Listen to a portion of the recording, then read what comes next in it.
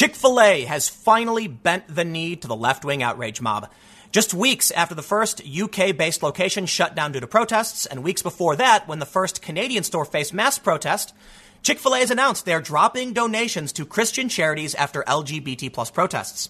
The Chick-fil-A Foundation will no longer donate to the Salvation Army and the Fellowship of Christian Athletes, and they have donated millions to those organizations. Of all of the companies or groups or whatever that I thought would never bend the knee, Chick-fil-A, they did. And this highlights a very serious problem for conservatives in this country. The left uses tactics they are unwilling to use, and thus even conservative institutions will bend the knee. Let me make something clear.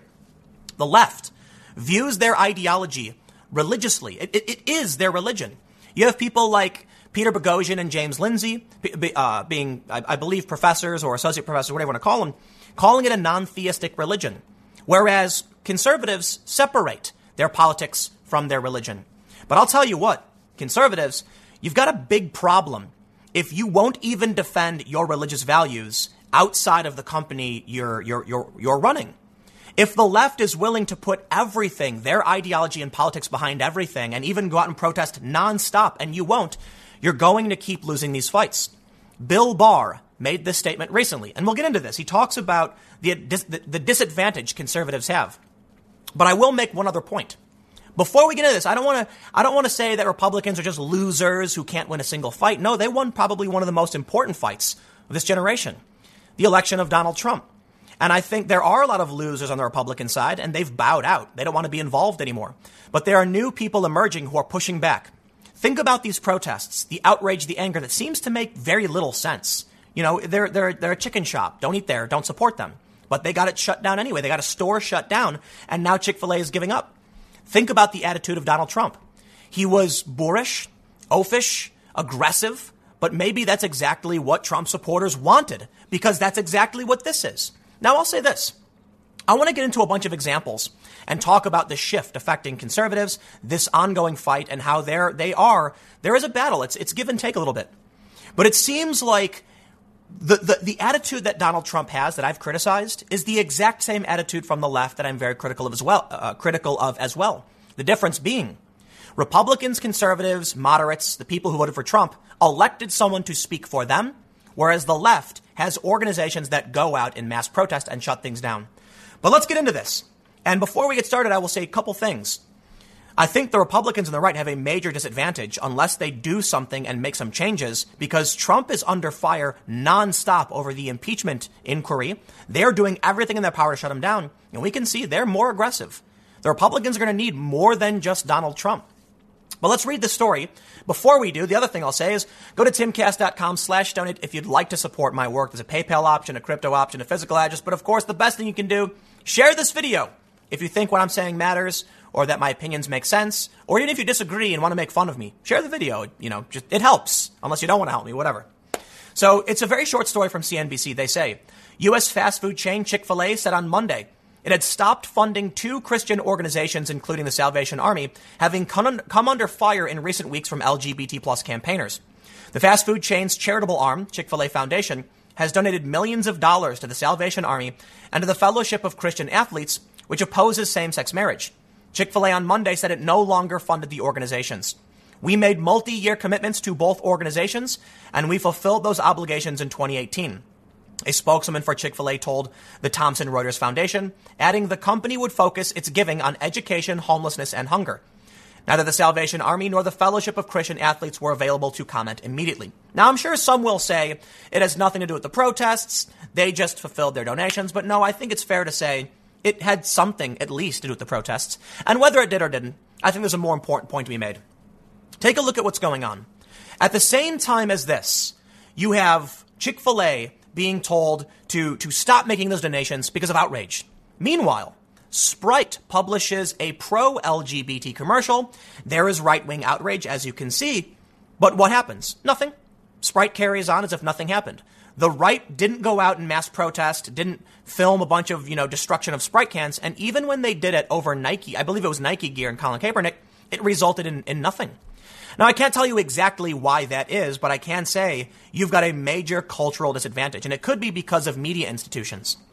In turn, however, it's not all bad for the right. But before we move on, I do want to highlight an important point. The election of Donald Trump was that counteroffensive. For the longest time, we've seen the growing culture war between video games, comics, movies, the injection of politics. People said they would have Donald Trump be their point man. Instead of going out themselves and waving signs, some do, they had Donald Trump be that aggressive personality to push back. And in turn, Planned Parenthood withdrew from the Title X program over Trump abortion rule. So there has been some victory from the right, but it's very different. In the end, though, with Trump facing impeachment and with the left continuing their ongoing campaigns and protests and, in many instances, duplicitous tactics, I think you have a major disadvantage for the right. And you know what? It's not just my opinion. Let's throw it to AG Bill Barr. He explains why conservatives are at a fundamental disadvantage to leftists. The Daily Wire says Attorney General William Barr highlighted on Friday during the Federalist Society's 2019 National Lawyers Convention in D.C.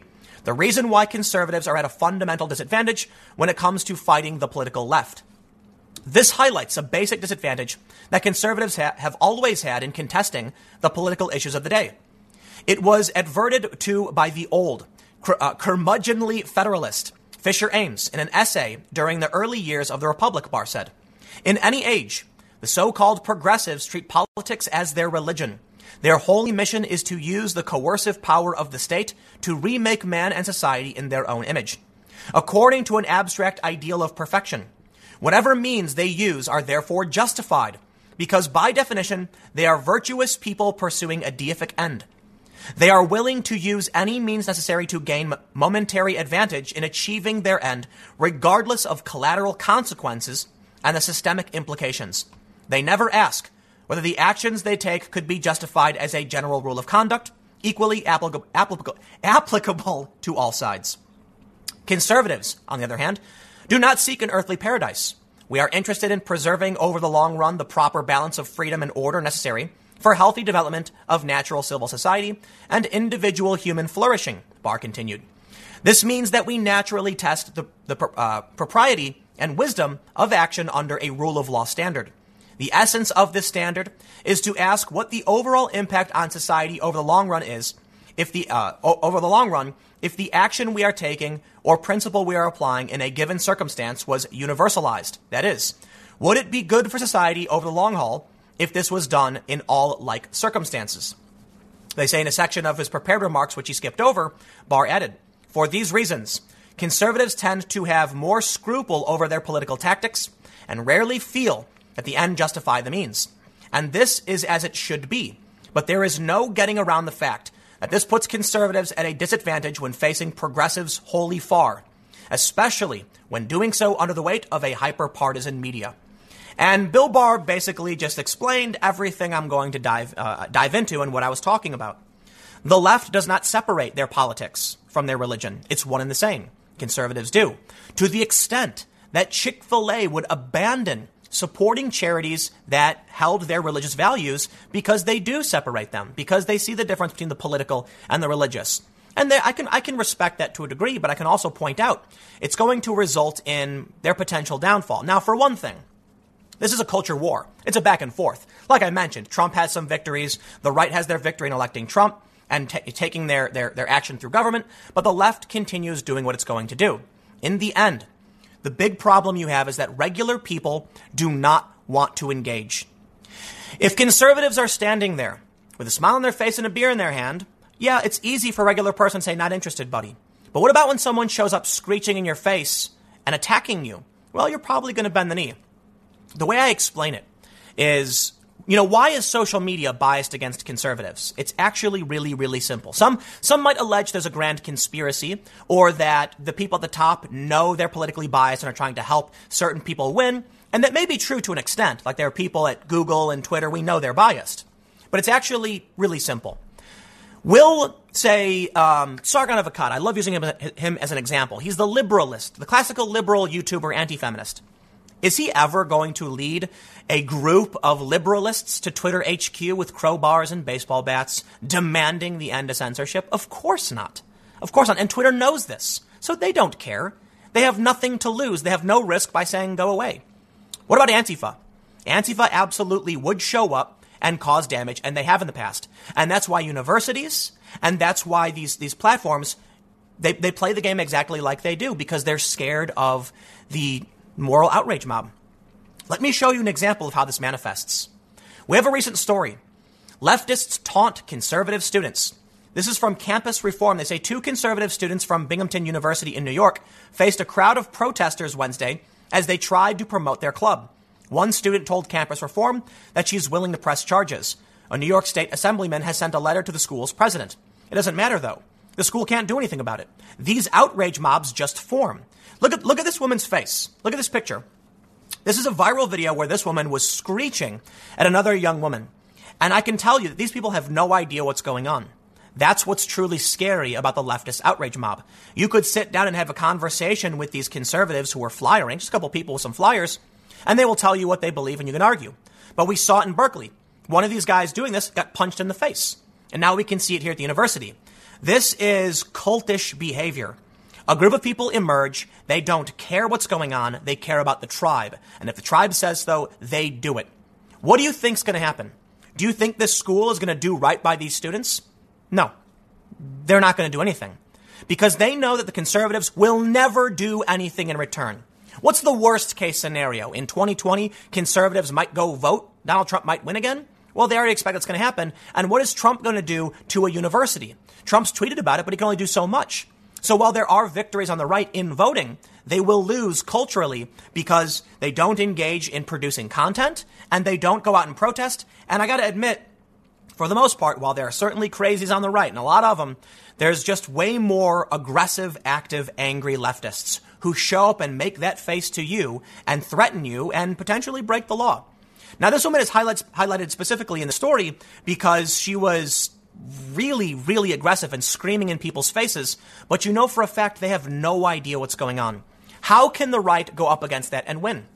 The sad reality is, I think in the long run, they can't. And that's why we see so much of culture bend the knee to the left. I'll tell you this, man. Even Chick-fil-A. Wow. I'm surprised by that.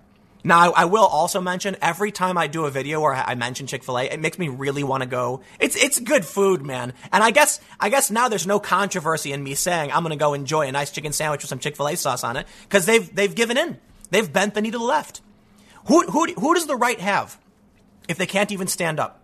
Now, there are some, this is the big point I want to get to. There are new people entering the Republican Party on the side of Trump, or just not really, but still supporting that side of the political debate for a variety of reasons. For one, I'm going to say it.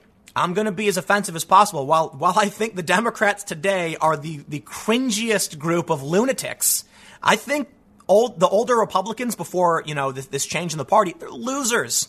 They're losers. I know they had their victories. I know there's been back and forth, but man, so many of these people have bowed out, running with their tail between their legs, terrified.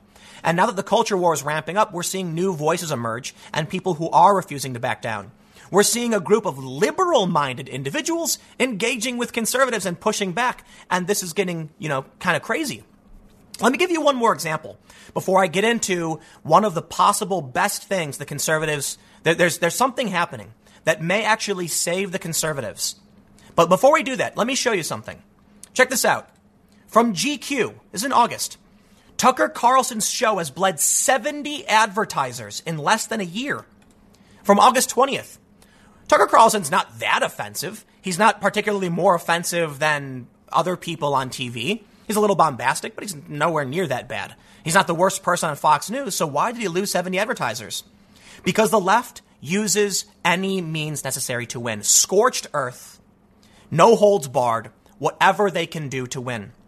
And like I said, these advertisers don't care if conservatives grumble on the internet. They're going to do nothing. The left is scary. They get violent. But take a look at this. What about Rachel Maddow? Here's a story from Crystal Ball back in July. Former MSNBC host tears into network following Mueller testimony, saying that some people drank a little bit too much of that Robert Mueller Kool-Aid. I don't know if that's an offensive way to describe it, but you get the point. Rachel Maddow went off the rails with conspiracy insanity and faced no repercussions for this. She continues to this day, not a problem, nothing. You know what? I can't tell you how or what Republicans should or shouldn't be doing. I have no idea, but I can tell you this. Just electing Donald Trump will not solve any of these cultural problems. We've seen stuff from, say, Jack Posobiec. He's making a comic book. And one of the things he's brought up is that conservatives don't engage in creating culture. Well, I'll add to that. They don't do journalism either. I'm sorry, it's a fact. There are a few great outlets that do real journalism that are conservative, but we know for a fact that the overwhelming majority of media being produced, as well as heavily funded, is left-wing. And that means conservatives are arguing from the left-wing narrative. So you might resist this and say that's wrong, but you're not producing the facts.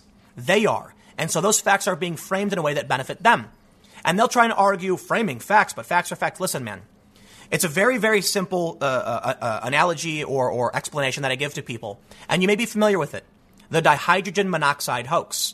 If you're not familiar, you basically say something like, did you know that hydric acid will kill you if you inhale it? Shouldn't we ban this dangerous chemical? It's corrosive. It eats through metal. We find it in the plumbing of our big cities. And people get scared. Everything I said there is true. But the fact is that hydric acid is water. So when you frame it in a certain way, you can shock and scare people. And if conservatives don't engage in that behavior, they're going to lose. And Chick-fil-A will eventually give up knowing no one's got their back, or at least the people who got their back aren't willing to use the same tactics, for better or for worse. I don't think the left's tactics are a good thing, but I can't tell you how you win. And this is the disadvantage faced by conservatives that Bill Barr's talking about. Now, how about a real political example? Is this a picture of Elise Stefanik flipping the bird in an impeachment inquiry? Elise Stefanik got Marie Yovanovitch, a witness, star witness for the Democrats in the impeachment inquiry, to admit she provided false testimony earlier in the day. Earlier in the day, she said no one in the previous administration had brought up the issue of Hunter Biden. Stefanik then questioned her on previous testimony, saying, you said you were specifically questioned in prep by the Obama administration about Hunter Biden. And Marie Yovanovitch said, that's correct. And that was a bombshell. That was probably only one of the real bombshells, that Yovanovitch provided false testimony, and now presumably twice based on other reporting. The response from the left, when Elise Stefanik pulled this maneuver, was to try and do everything in their power by any means necessary to destroy her. And now her opponent in her district has hundreds of thousands of followers and has raised hundreds of thousands of dollars. But all that's fine. If someone's going to raise money, fine, they deserve to. But that's not what I'm talking about. The left produced a photoshopped image of Elise Stefanik flicking off the camera. This is CGI. This individual tweeted, Stefanik posed for this picture as Ambassador Yovanovitch was getting a loud standing ovation after giving testimony yesterday.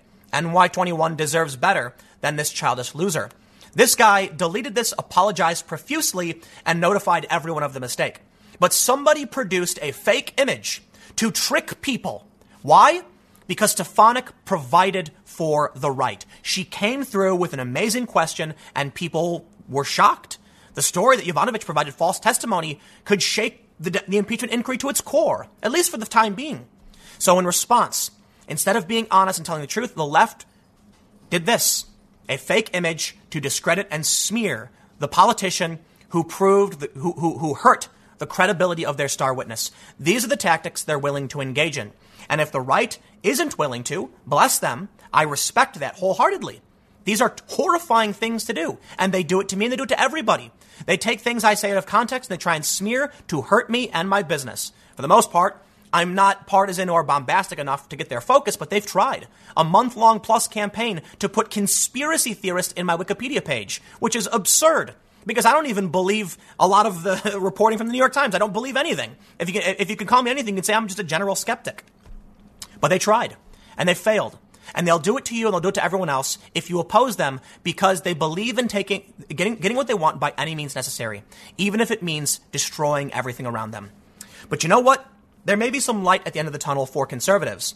Because of these scorched earth policies, those of the left that had principle have fled. Check out this tweet from Eric Weinstein. He is the man who coined the phrase intellectual dark web, and this thread may provide, you know what? These tactics used by the left may ultimately be their downfall. And it may be that through a war of attrition, conservatives win out by maintaining their dignity, their integrity, and their principles. Eric Weinstein tweeted, invited on a conservative podcast today. We celebrated punk rock as I politely told them Trump was obviously manifestly unfit for office. And I view their parent org as a propaganda arm of the Republican Party. They couldn't have been more decent to me. This is how they may win. Yup. After everything I just said, Chick-fil-A bending the knee, the Republicans, conservatives might actually win by just maintaining their integrity. Now, I know after everything I've probably told you, you might think, no way. I mean, with the fake photos and the people willing to believe this. But let me read on. Weinstein said, "My eyes are open. This isn't my team. But when normal souls who think normal thoughts have to go over to their competitor's house to have civil constructive discussion because their own home often hurls poop at any who won't toe an incoherent party line, loss has to be budgeted. Don't get sold the narrative that Trump now owns all U.S. conservatism. He does own a good chunk of it. But there's also a new strain of tolerant conservatism that's very liberal, relentlessly civil, anti-inequality, pro-logic, pro-gay, pro-weed, pro-free speech, and multicultural. I saw a video of Charlie Kirk with another man, and forgive me for not remembering your name, but he said that people were booing because he mentioned something about supporting LGBT conservatives, and he said Jesus traveled with the sinners and everybody, and he respected and loved everyone, and that's the point. Kanye West was rapping about strippers, and now he's preaching the word of the Lord. You might actually win by being good people. In the end, by rejecting this hate, that face of that woman at that college campus screeching and screaming in the ears of people, pure hatred, you might actually win by waving people over and saying, we won't do that. Weinstein ends by saying, what's causing this? I don't know. But one partial explanation is that many normal adults made to feel like pariahs are leaving the Democratic Party and simply taking their liberal values across the street. It's like visiting a Little Italy, Koreatown, or other diaspora community. In the end, the sheer insanity of leftist outrage is pushing liberals away, and the conservatives, with open arms accepting them, are creating a new, different kind of normal majority, I would say. While there are many people on the left who are terrified of the flames and will do whatever the outrage mob says, there are people like me, like Eric Weinstein, like Dave Rubin, people who say, I'm not playing, dude. While we may not agree politically, what we agree on principally is more important. So this is the big thing.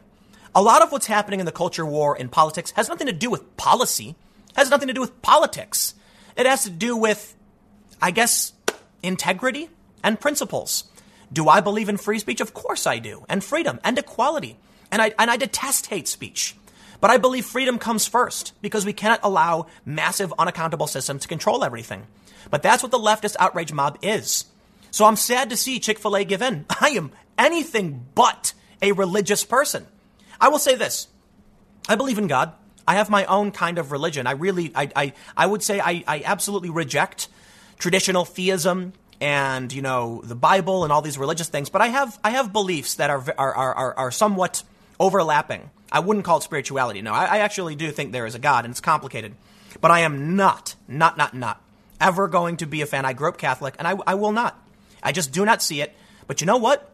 I have tremendous respect for Kanye West to speak out for what he believes in, to preach and to use his position in spite of the outrage mob. And that's what I think unites us. While I disagree with you, the moral authoritarianism is terrifying. And thus, an agnostic-ish individual like me who leans left politically is now principally aligned with moderates and conservatives. The left is pushing these people away. So in the end, they may end up losing due to attrition. They've gone too hard. They're attacking a chicken restaurant. I don't care if Chick-fil-A wants to make donations to organizations. I believe we take it to the streets. We take it to the voting to the voting booth. If Chick-fil-A wants to donate to the Salvation Army, I've been to the Salvation Army. I've donated to them too. We used to give clothes. They do the thrift store, right? What is this? They've gone nuts. This might be the saving grace of the right. I don't know what that means for liberals and people like me in the long run. And I believe that there may come a time that people like me or Eric Weinstein and even Rubin to an extent may find ourselves pushing back on a right-wing majority who does become more moralistic. But who knows? For the time being, I think the screeching outrage cannot survive when you are bleeding out your own side. It is more, I'll end with this. While Chick-fil-A may have caved, while other organizations may have caved, while the right may take some ground with getting Donald Trump, I ask myself, why is it that the Axios study I cited the other day, that Democrats are made angry by nearly everything they read and 74% or so are made angry by the news? Why is it that on the right, everybody's laughing?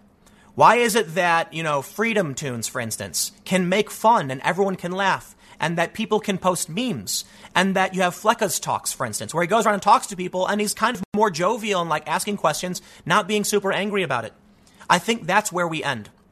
Those of us are having a good time and a laugh, and it's much more comfortable. And this is how they win. To quote Eric Weinstein, this is how they may win. I'll leave it there. Stick around. Next segment's coming up at youtube.com/TimCastNews at 6 p.m., and I will see you all then. A suburban Chicago high school is now granting unrestricted locker room access to transgender individuals.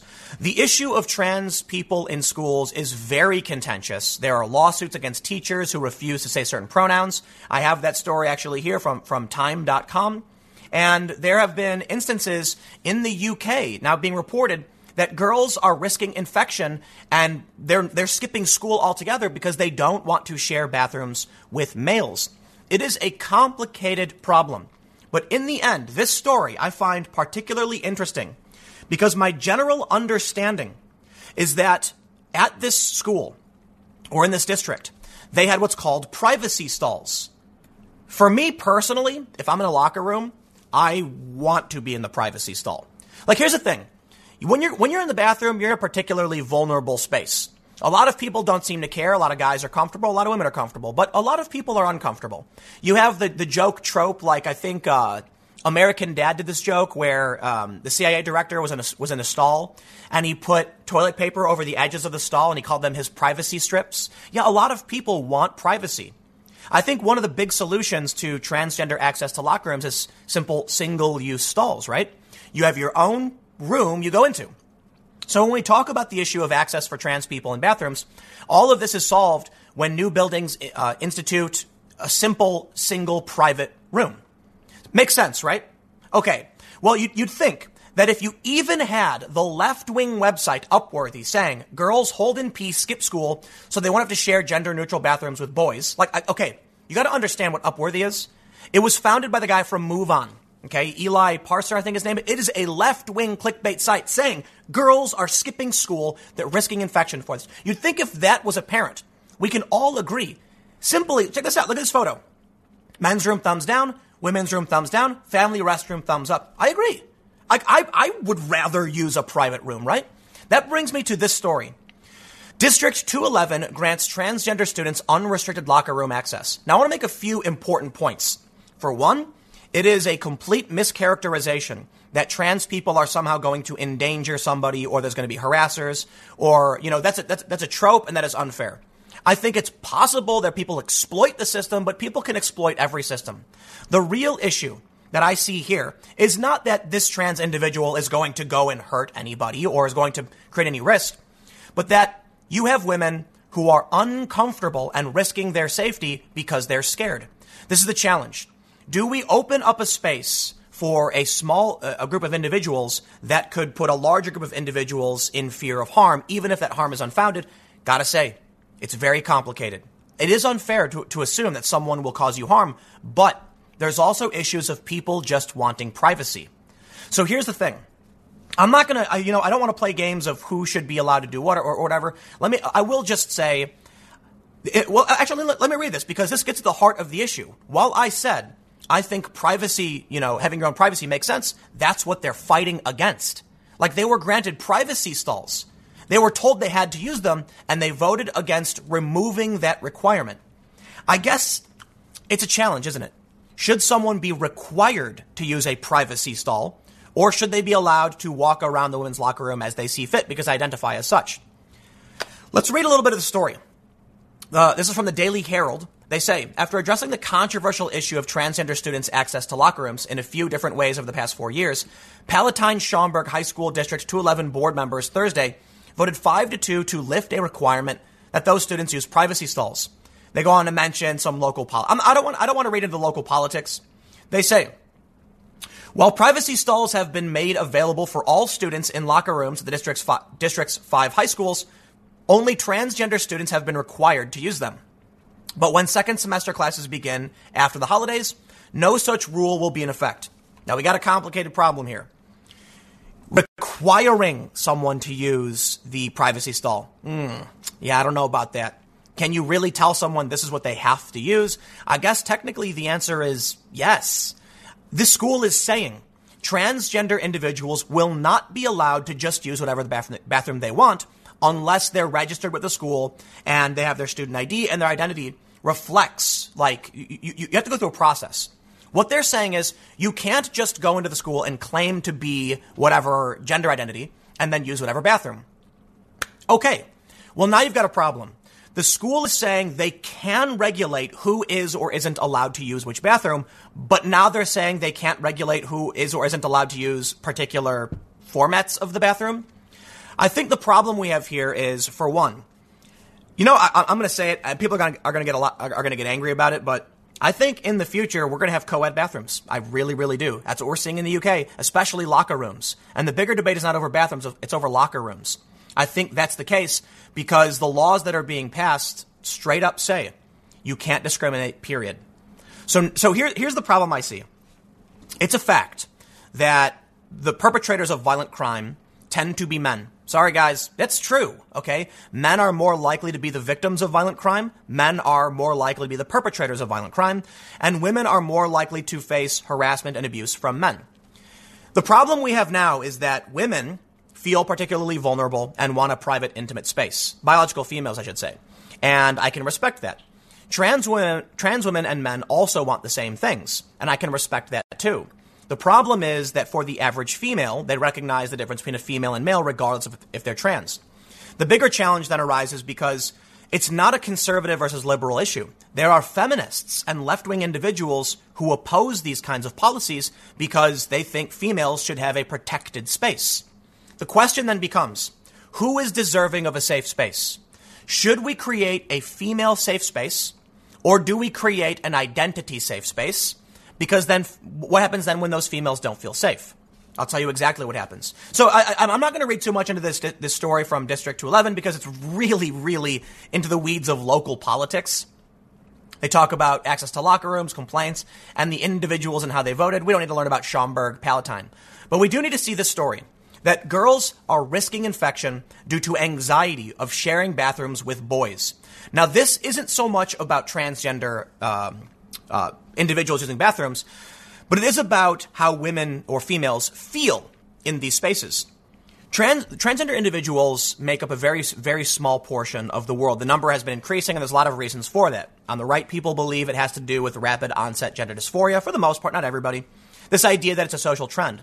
On the left, they believe it's because it's more socially accepted. People are less scared, to come out and be comfortable with who they are. And I think it's fair to say the truth is closer to the middle, right?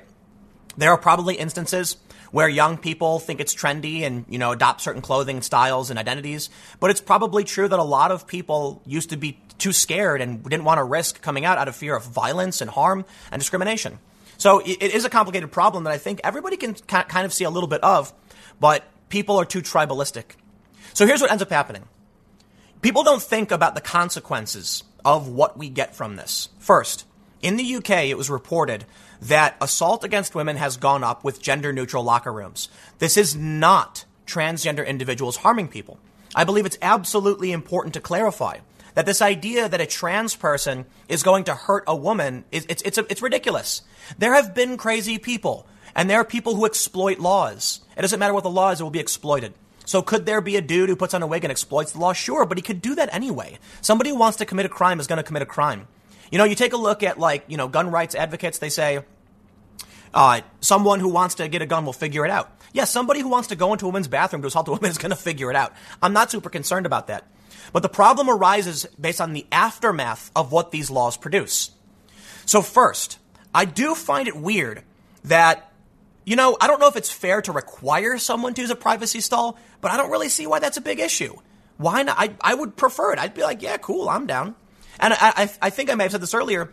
The school says you have to be registered with your identity or whatever. They have to know for sure that this is how you identify you're trans. How can you regulate what bathroom someone can use, but then concede you can't regulate what bathroom they can use? It's simultaneously not really making sense. But here's the bigger problem. First, I always want to say this. Protecting the individual rights and liberties of people is paramount. And as someone who believes in freedom very much so, and stopping the government from imposing their will on individuals, I believe that's something we should be striving for. So the challenge becomes, How do you protect the rights of a trans person who should be free to live, who should be allowed to live free from discrimination, to be allowed life, liberty, and the pursuit of happiness, while also guaranteeing the safe space and protections females are asking for? The left would tell you that it's, or not all of the left, because admittedly you've got feminists who oppose this, but many on the left would say, it's an issue of you being a bigot, a transphobe, and all that stuff. And I put it very simply, like, females want to know that they're going to have a space where they can be free from males, especially when it comes to intimate business, like, periods, for instance. And that's what this Upworthy story brings up. The funny thing about this Upworthy story is that it blames the patriarchy, and they basically end by saying women should get over it. Like, I kid you not. No, listen. Here's where the big problem arises. Perhaps you could argue that females should get over it, right? Basically, their conclusion is, look, they go through all of this stuff about, women are embarrassed. There's a taboo and a stigma around menstruation, and that in the end, they basically say it's the problem of the patriarchy. Here's what they say. They say something like, it must be noted that girls' fears do not arise from the gender-neutral bathrooms themselves, but rather the sexist patriarchal culture that they and their boy counterparts are raised in. If we raised our children to be period positive and took an objective and scientific approach to education, girls would be less likely to experience negative emotions related to periods or using the same washroom as their male peers. Changing this culture would also mean building a more inclusive LGBTQIAP+ positive environment on school campuses. However, addressing culture is a slow and tedious process, which cannot be done through easy fixes like implementing gender-neutral bathrooms. They're only one step forward that must be accompanied by several other measures to address our toxic heteropatriarchy, including teaching boys how to unlearn misogyny. Wow. This is the paradox of what they're proposing. You can't simultaneously be feminist, but then vote for removing female protections. You cannot do this. I understand that the trans community is a relatively small community and they're deserving of they should be free from discrimination. Here's the challenge. First, we can solve all of these problems with single stalls for the most part. Like in New York, most new buildings will just have a bathroom. They'll have 2 bathrooms and they won't even put male or female on them. They'll just put bathroom, right? Or they'll put, that one joke is whatever, just wash your hands. That's easy to do when you walk into a room and close the door behind you and lock it and you're in a room by yourself. I think everybody prefers that. And of course, you can say that's a gender-neutral bathroom. A lot of people like to talk about how gender-neutral bathrooms have emerged and that this is like, see, it works just fine. No. What you're talking about are privacy stalls, which brings me back to that first story. They removed that restriction. So again, I don't know if you can force someone to have to use one, but wouldn't that solve the problem? Here's where the big problem emerges.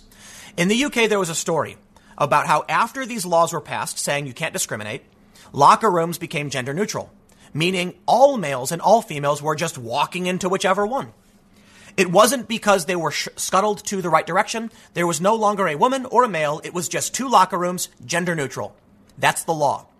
What people don't seem to realize is that when you pass a law, the intended consequence may not be what actually happens. That's not how the system works. You got to think really far in advance. What did we see in the UK? An increase in sexual assaults.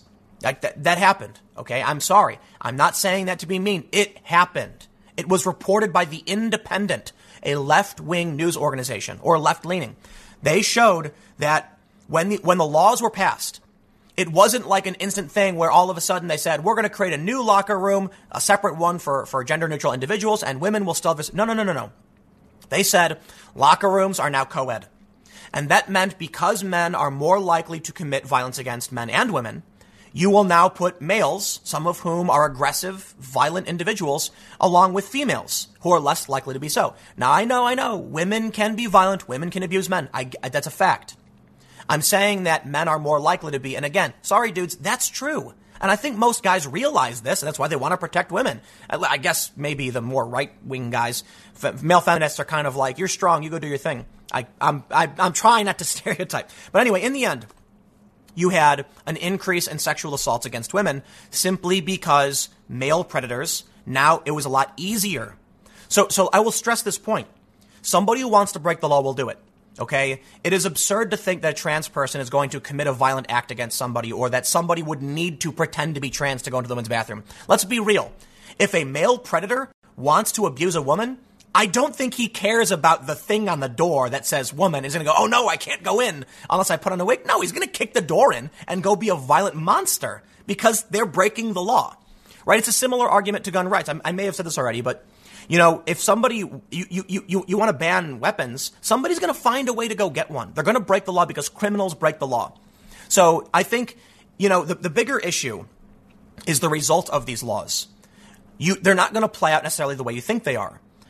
In this instance, here's the other ramification. In the UK, they said, okay, we're going gender neutral. We're going to respect the rights of all individuals. They ended up taking away protections from women. Let's be real. Identity politics is complicated. It's not always good and it's not always bad.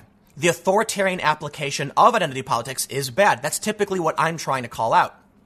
General social justice or just justice and, the removal of discrimination, the protection of rights is a good thing. Here's the problem. We create spaces for certain individuals to protect them in some circumstances. It is not discrimination if we say we've created a handicapped entrance. Think about it this way.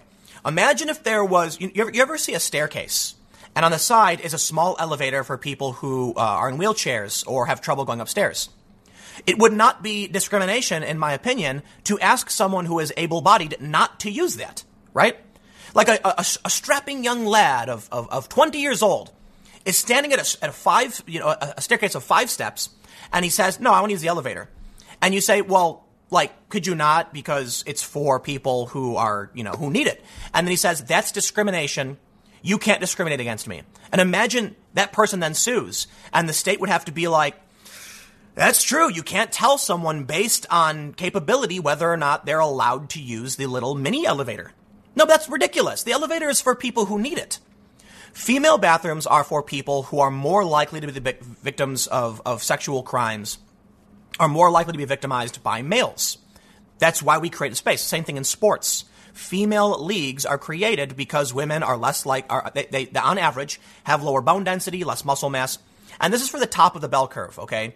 There are substantially more, there's substantially more men who can run, say it's like a 6-minute mile, I guess. The point I'm trying to make is, while female athletes are the cream of the crop, the top of the top, and the best of the best for women, you are more likely to find a guy who isn't the best who can beat them. So we create a space where women can compete against women, females.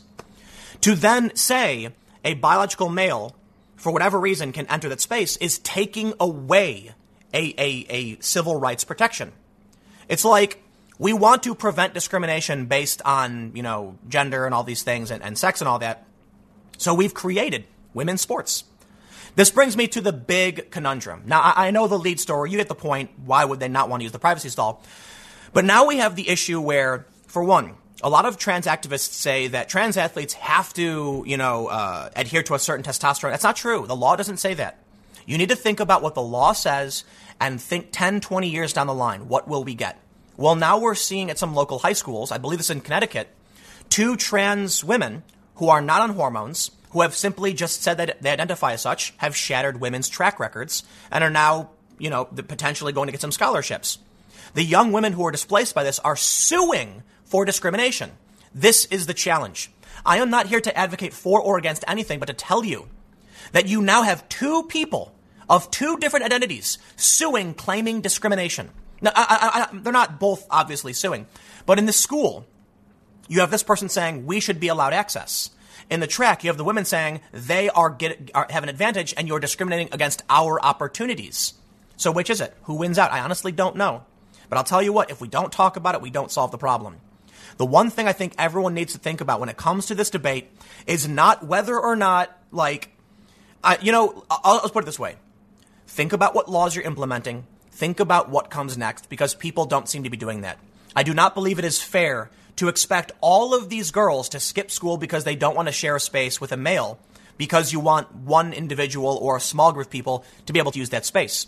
I think the solution is we probably need prisons that are for trans people. We probably need leagues that are for trans people. And we probably need private single-use bathrooms like this image shows, right? I don't necessarily know what Science and Sorcery is trying to say. They wrote, I suppose this was inevitable. I made a video about using public bathrooms as a trans, non-binary, gender, non-conforming person. I don't know what their ultimate conclusion is, but at least the general message here makes sense. You're not going to use the men's room. It's a large, open public space. You're not going to use the women's, but the family restroom is just one space for you. That makes sense. That's something we should think about. The other issue now that I'll end with, because I don't want to make this too long, is a much bigger challenge. This is a story from Time.com. This isn't just about a pronoun. Teachers and trans students are clashing over whose rights come first. Do you have a right to compel someone to say something? The best analogy I could see to a situation like this is the baker in Colorado who won. A gay couple wanted a wedding cake. He said, essentially, any cake you want is yours, but I will not write a message. I will not speak. The difference here for me is that he wasn't being told to frequently work in a space where he had to keep saying this thing over and over again. Although there are many people now suing him. Somebody wanted like a gender affirmation cake where like you cut it open and it's a different color or something. And he refused to do that too. I believe. The challenge is government compelled speech is not a right, in my opinion. This is a big fight. Now, I think the left doesn't understand the scope of the gender and of the gay wedding cake. They think it was simply a baker saying, get out, I refuse. No, he was saying, I'll make you cake. I'm just not going to say what you want me to say. For me, I fall on the side of drawing something with icing. You could have someone else do that. You don't have to do that, right? You could have one of your staff say, you write it down, I'm not going to do it. And so that one is a real challenge. Ultimately, the baker won, so we'll leave it there. This is different. This is a student telling a teacher, you must say these words.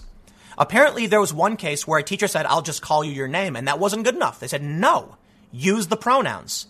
I wouldn't, you're never going to make me do anything, man. The government could come and tell me I have to do, like, say certain things. It's never going to happen, right? I understand there are many things I just let the government do. Like, I pay taxes, I got no problem, right? And there are probably people who say, like, I refuse. This is, for me, a red line. How can you tell someone they must say a thing? This is a school, right? And so who's in the right? I got to admit, I do not believe a public institution has a right to compel speech, period. We have a First Amendment. You can't, there can be no law infringing someone's right to speech. So how can one student at a school demand it? The law doesn't protect you from other people saying things you don't want to hear. There's no hate speech laws. Therefore, in my opinion, they could call you whatever name they want. Now, here's the bigger problem. You could also be fired for saying things the administration doesn't want you to say. This is a big challenge, right? Imagine if a teacher started using racial slurs. They'd probably be fired, and who would disagree? But what if they sued on free speech grounds saying a public institution cannot restrict their speech? We got challenges here, man. But in the end, I'll leave it there. I don't want to make this too long. All I say is, look, we got to think about the results of what these laws are. And I absolutely will personally question why it is that somebody would sue when they were privacy stalls. Is it because there weren't enough? I honestly don't know. But we got problems, man.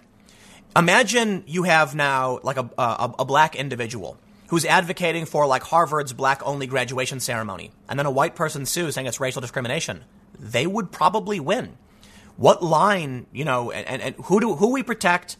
For the left, it usually falls onto the marginalized group, and because trans people are in the minority, they are they win out. I don't think that's fair, though. I'll leave it there. The school did it. It's happening. Some people say the end of gender segregation. They compare it to like civil rights. That may be what's coming in the future, whether you want it or not. But we can look at what happens, at least for now. Is it possible that Upworthy is correct, and in the future, young women will learn to get over the stigma because boys will be taught to be not misogynists, I guess?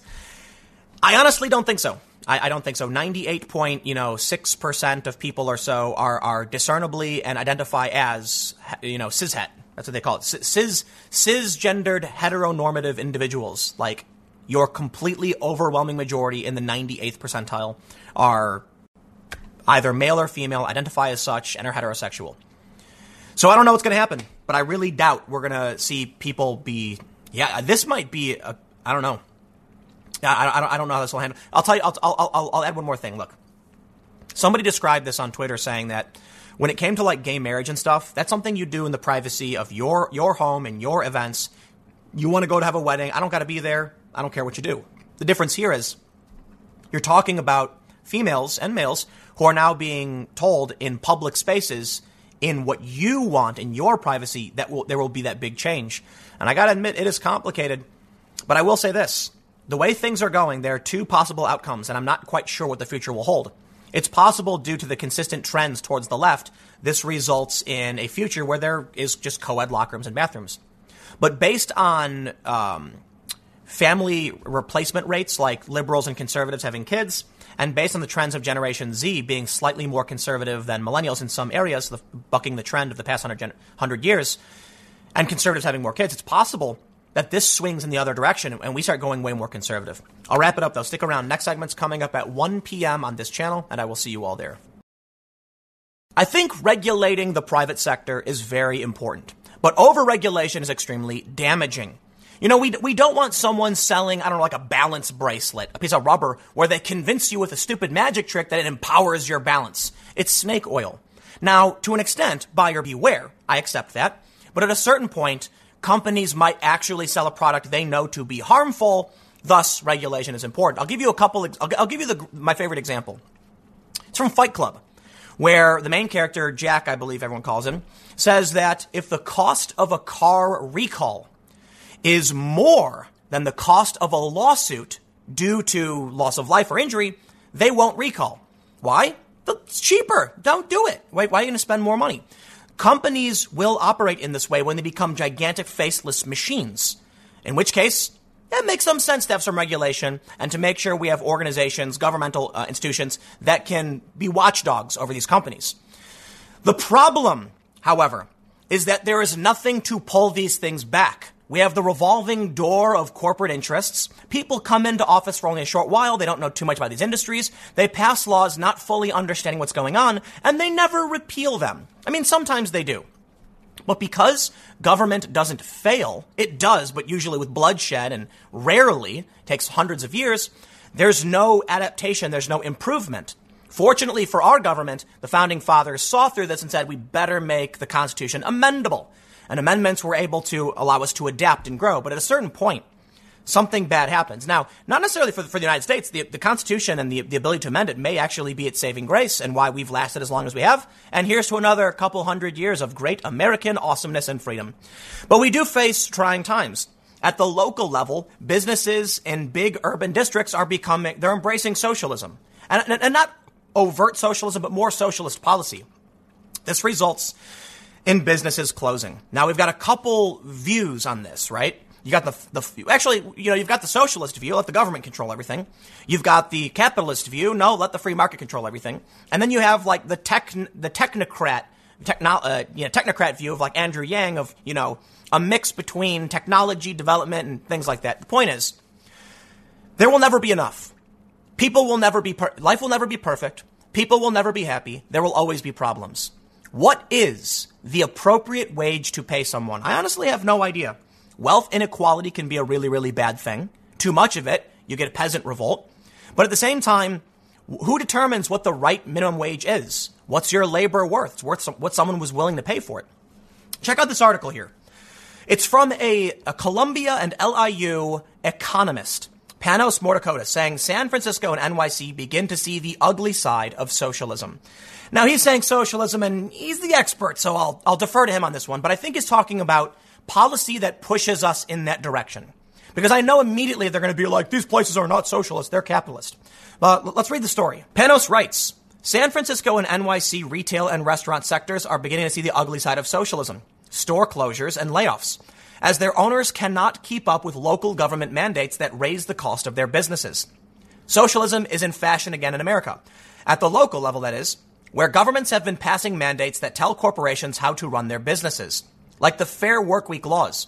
These laws require employers to prepare working schedules for their employees ahead of time. That's on top of minimum wage mandates, which tell employers how to pay their employees.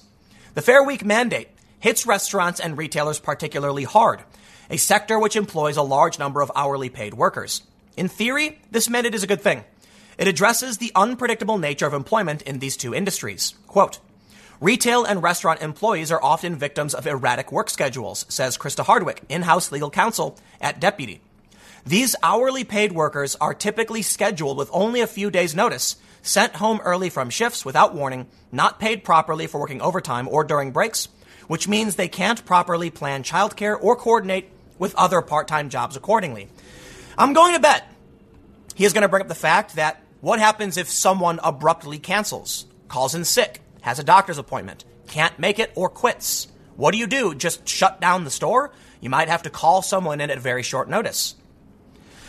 The Fair Workweek laws are designed to solve this problem. They enforce fair scheduling practices to ensure workers have ample notice, typically 2 weeks, of their schedules and paid accurately and on time for their work. As the name suggests, Fair Workweek laws aim to make unpredictable scheduling practices tenfold more fair and predictable so that workers can manage their lives outside of shift work more easily. That's the pretty side of socialism. In practice, however, things are different. Implementing a fair workweek is a complex task, according to Hardwick. As fair as these laws are for workers, they are incredibly lengthy and complex, and national food and retail chains with hundreds of locations across the country have as much trouble implementing them as more localized chains. And that imposes a big compliance cost on employers who eventually pass it on to consumers in the form of higher prices, and in some cases, they go out of business and send workers to the unemployment lines. That's the ugly side of socialism. But there's a more fundamental problem in setting schedules out of time. It requires the guessing of market conditions, the number of customers who are expected to visit restaurants and retail stores a couple of weeks down the road.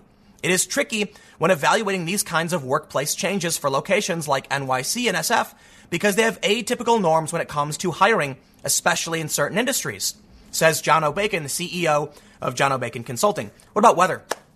Let's say you look at the 10-day schedule and you're like, it's going to rain in 4 days, which means we are going to have limited foot traffic, but increased delivery.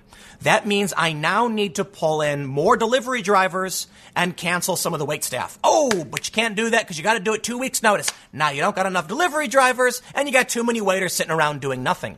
The change, obviously, then is one person who can do everything. You can do deliveries and wait. But that might mean firing current staff because these laws are new. Perhaps it means in the future things will be, better because they'll be planned for. And I will say a lot of these laws are implemented step by step. They say, by this time you must do this, by this time you must do that. But let's read on. Simply put, government mandates make it difficult to run businesses. When governments get involved in the private sector with mandates and regulations that dictate how companies are run, they're making it more difficult for them to do business. Yeah, you know what? Get more specific, man. I'll throw some shade this way. We get it. Yeah, regulation makes things difficult. Sometimes it's a good thing, sometimes it's a bad thing. I can respect that. The problem that needs to be brought up, and please get to it, don't just talk about Venezuela, is that when do these laws stop? How far is too far? How much is enough? See, here's the thing. Capitalism has done more to raise people out of poverty than basically any charity or government ever has done. Now, there's a lot to be said for China. Yeah, they've turned things around really, really well for their citizens. They have lifted many people out of poverty and illiteracy. And China is also a pretty fascistic dictatorship, which puts a million plus people in torture camps and harvests their organs. That's the Uyghurs. So, let's avoid the communist method. In terms of freedom, capitalism has done this. But you know what? With freedom comes a problem. People become spoiled. Things are too good, and it's never enough. There was an interesting thing I read about the difference between the left and the right. And the left was saying, it was this left article I read, said that conservatives seem to think that everything is always the way it should be, and we should always go back to the way it was just a little bit before today. In the civil rights era, they said, no, you can't change things. And even today, they say, no, you can't change things. But things changed. Well, I think that's a fair point, because the analogy is often the left is pulling everyone left, and the right holds them back from going too far. Today, the left has gone way too far, and the right can't stop them. So now moderates and conservatives are kind of left behind as the left goes off the rails. This means that there's not going to be a slow roll of changes to businesses. There's not going to be a debate over which ideas are good or bad.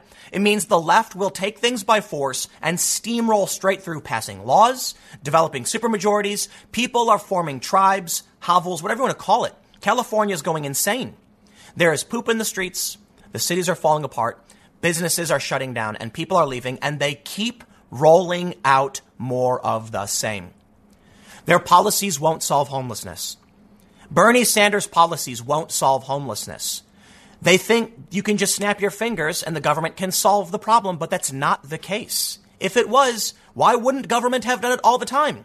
They'll tell you, oh, it's because conservatives obstruct with their nasty views. Sorry, California is proof that's not true.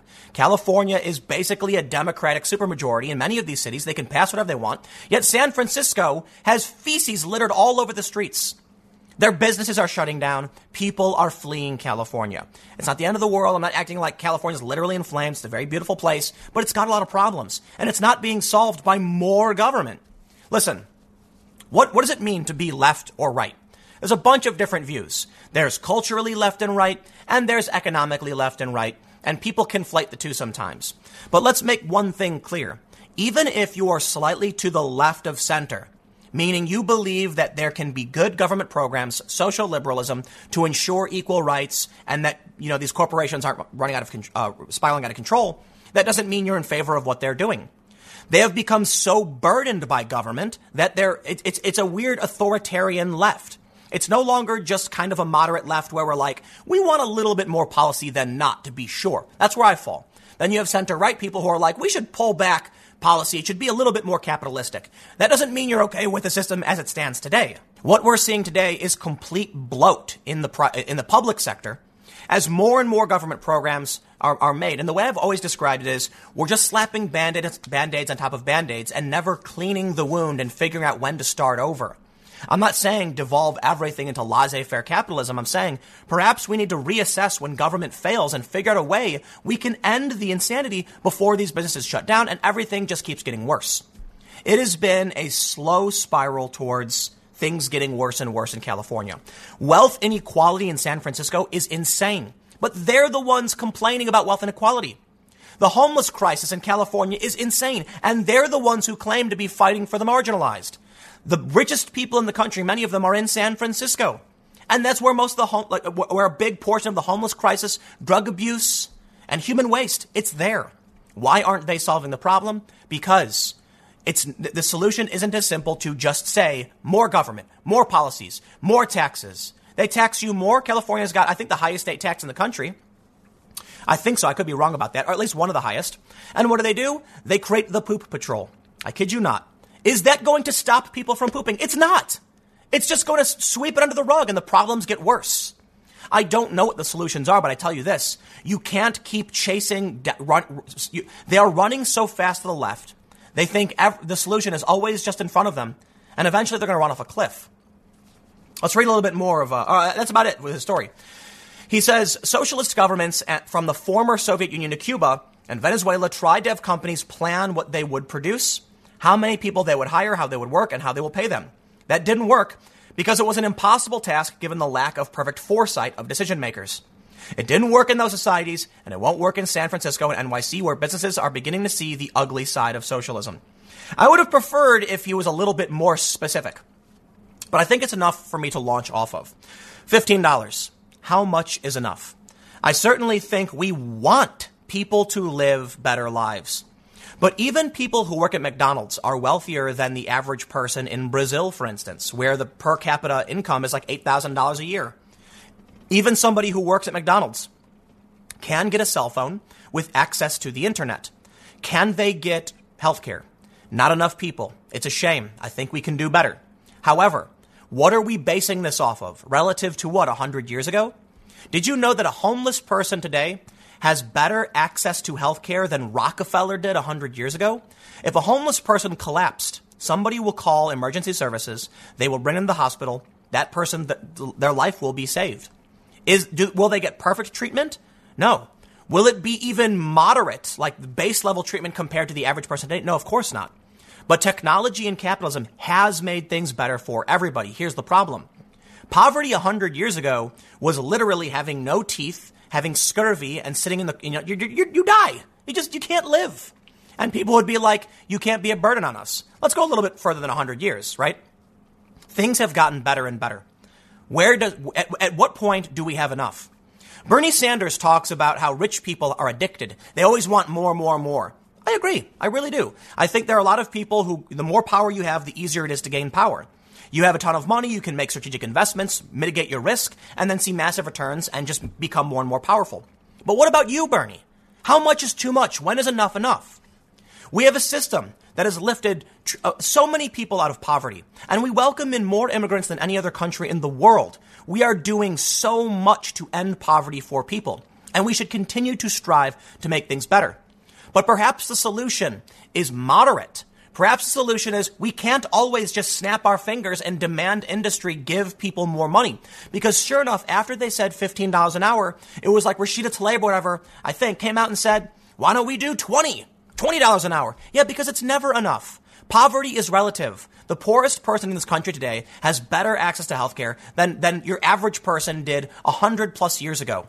Things have gotten better. So how much is enough for the top and the bottom? They like to scapegoat the richest, but there's very few of them. And even if you taxed all the rich people at 100%, you'd pay for nothing. You wouldn't even give everybody like a couple $100 if that. I think they did it. There was like a math, and I could be wrong about this, where they took all of the wealthiest people and they took all of their net worth and they converted it to liquid cash, which I know doesn't make sense, but then distributed it. It was like $100 per person or something, right? Jeff Bezos has, 127 billion in net worth. Convert that to dollars, and you got 300 million people. Great. Everyone's going to get a couple $100. What's the point? What are they going to do with that? Have 1 week where they can, pay one bill or something? It's not going to solve all of the problems.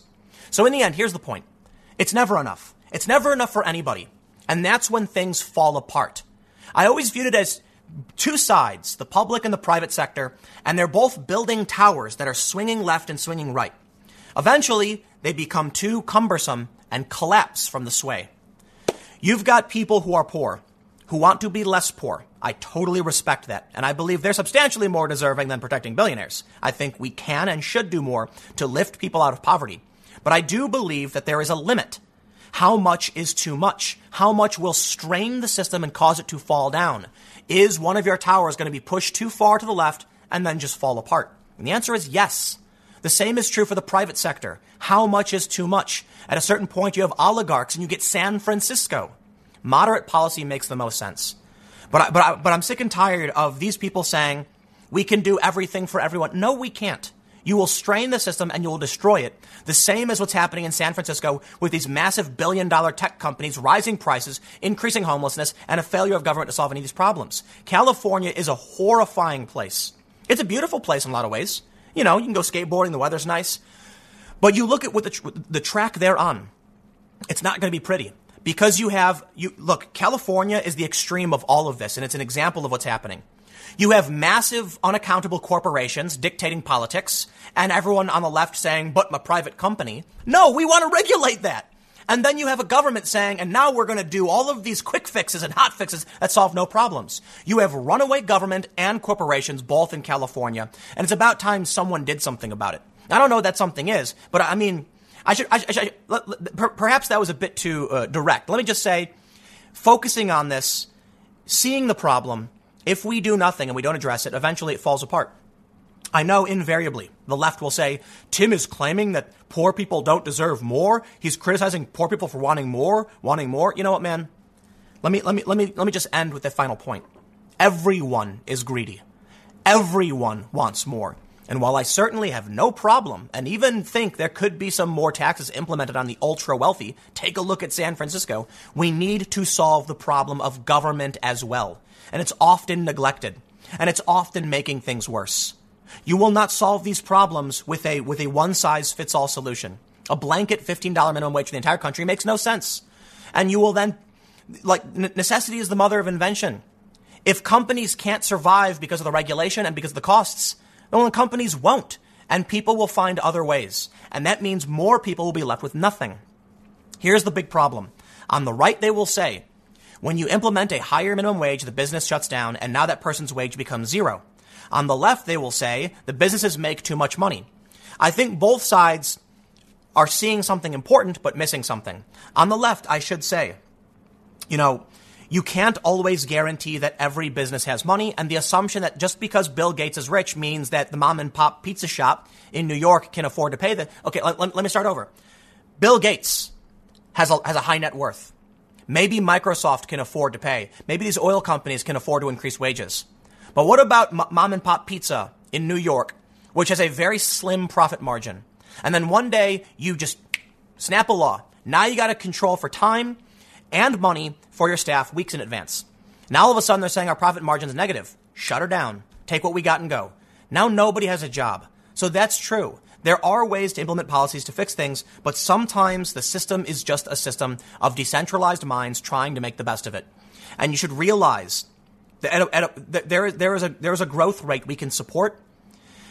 We have less poor people today than ever. People are literate. People are going to school, and they still want more, and they always will.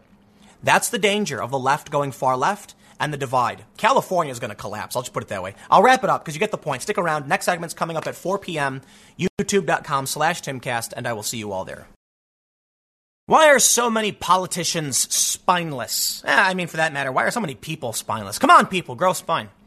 Well, we got at least one Democrat who's willing to not only reject impeachment, but to speak up about it. And he said something that actually breaks my heart. From the Daily Caller, Democratic rep. Some Democrats quietly concerned about impeachment want to move on. Well, come on then. Where are they and why won't they speak up? Props to you, Jeff Van Drew, Democrat from New Jersey. I believe he's relatively close to where I live. But why don't you tell them to speak up and say something? Okay, the insanity over impeachment, and that's what it is. It's insanity. Nonsense, hearsay, and it's all they have. And, maybe we could pass the USMCA. Maybe we could talk about lowering drug prices. Donald Trump was talking about this stuff. Maybe we could actually get something done. But you know what? While it's upsetting, I will say props to Mr. Jeff Van Drew for going on, I believe, on Fox Business and said, none of this. Okay? Let's read the story from the Daily Caller. They say, Democratic New Jersey Rep. Jeff Van Drew said some Democrats are privately concerned about the ongoing impeachment process and want to move on.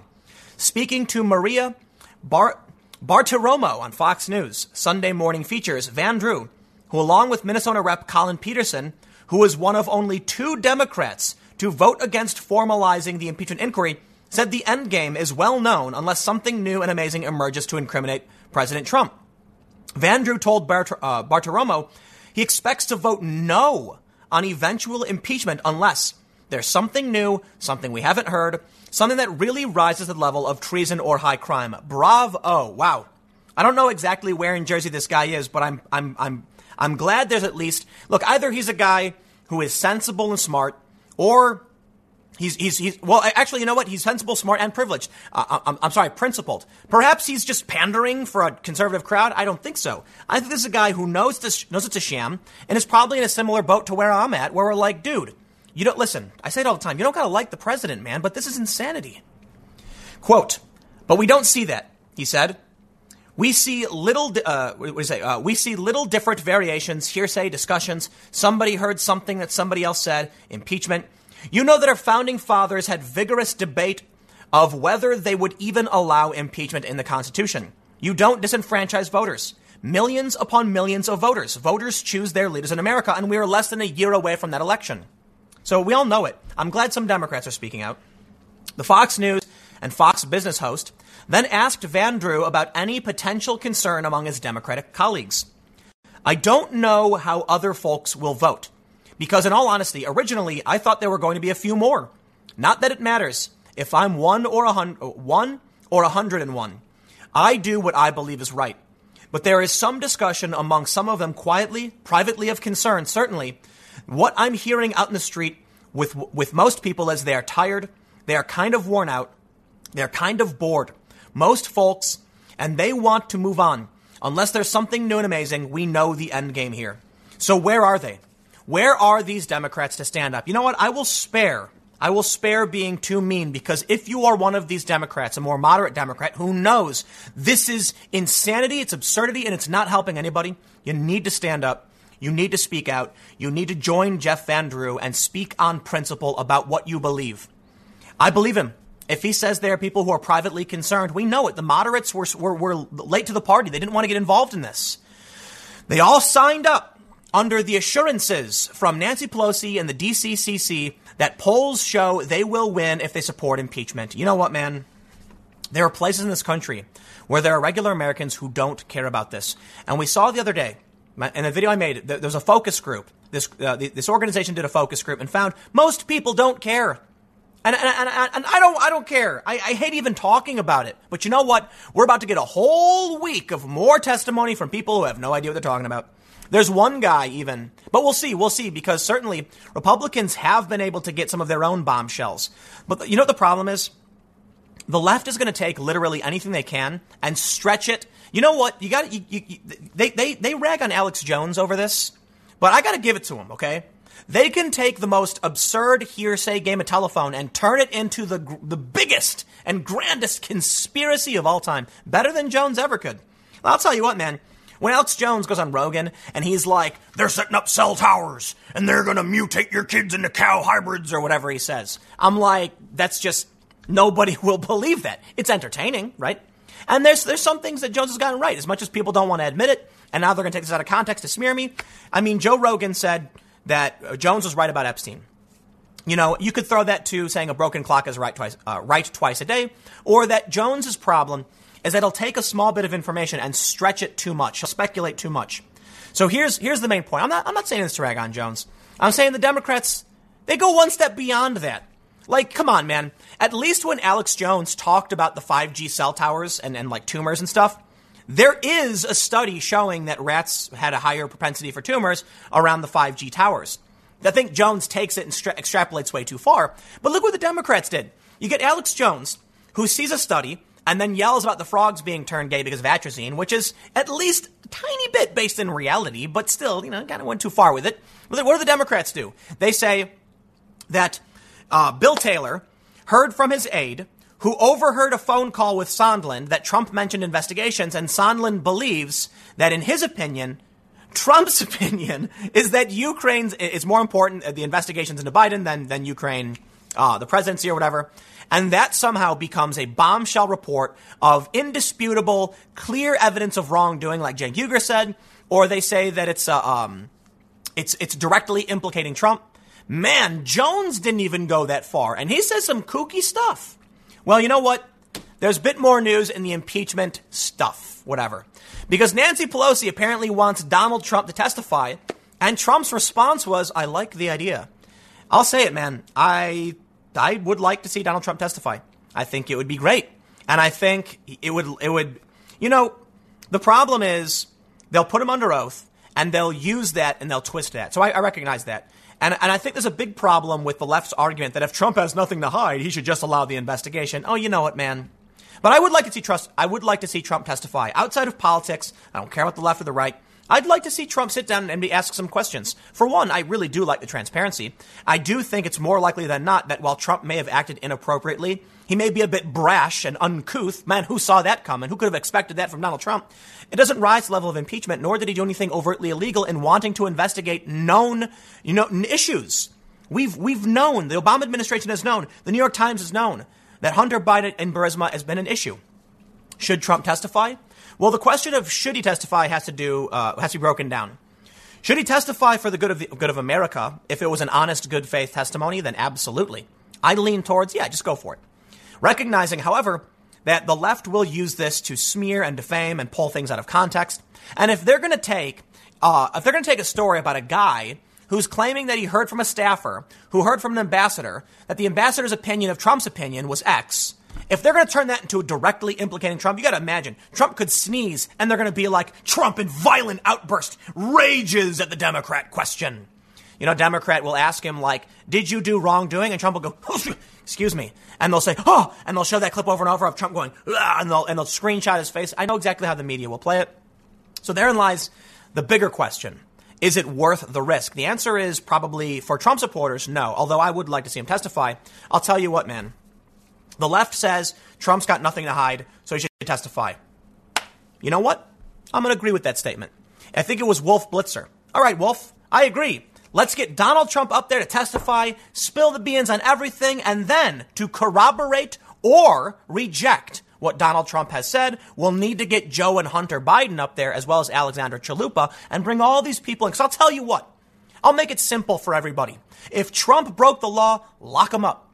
If Hunter Biden broke the law, lock him up. I don't care. I'm not here to play for tribes. I just happen to think that for the most part, we don't have any evidence.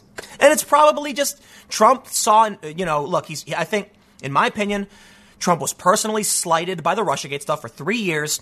He knows about the wrongdoing the Bidens were doing. We've seen sworn statements and affidavits. They're trying to claim it's conspiracy, but at least there's probable cause and it should be investigated. So I'll tell you what, man, I'm not here. If Trump wants to break the law, then he can get impeached, whatever. I don't think we have any evidence to prove that. So fine. But I'll tell you what, let's just operate under the assumption Trump is guilty and so is Biden. Great. Have them all testify in front of Congress, make them all answer the questions, and we can all move on. And then you'll have President Pence. How does that sound? I honestly don't care. I'm just sick and tired of the games. I happen to think that, here, I'll tell you exactly how I feel about this. Donald Trump is boorish, and he is, what's the right word for, he shoots from the knee. You know, he leaps before looking. He just goes for it. He says, I know what I want to do. He does it. And so that sometimes people don't understand what he's doing because he just kind of like, you know, he's all over the place. That doesn't mean he did anything illegal. It means he made a phone call. He asked him a question. He probably shouldn't have. He probably should have just said, you know, you guys take care of this, see what you can find. He's got it. We've got an apparatus in the United States, various Justice Department groups or, you know, it can be dealt with. So ultimately, I think Trump is he's just, I don't know, brash, right? It's an easy way to put it. But Biden, Hunter Biden, the Obama administration, it looks like there's some real dirt there. So you know what? Put them all up on the stand, right? Make Trump testify. And then the Republicans can respond by saying, great, Hunter Biden. I'll tell you what, man, if they come out and said, well, Donald Trump will testify if Joe Biden and Hunter Biden testify, I'd be like, yes, please bring them all up. You know what, man? I am not interested in protecting anybody for any reason. If anybody broke the law, we should know about it. And I think Trump supporters would agree, and I think progressives would as well. I think, you know, this is what's surprising to me. Why aren't progressives being like, yeah, okay, Trump, go investigate the Bidens? As if Cenk Uygur likes Joe Biden.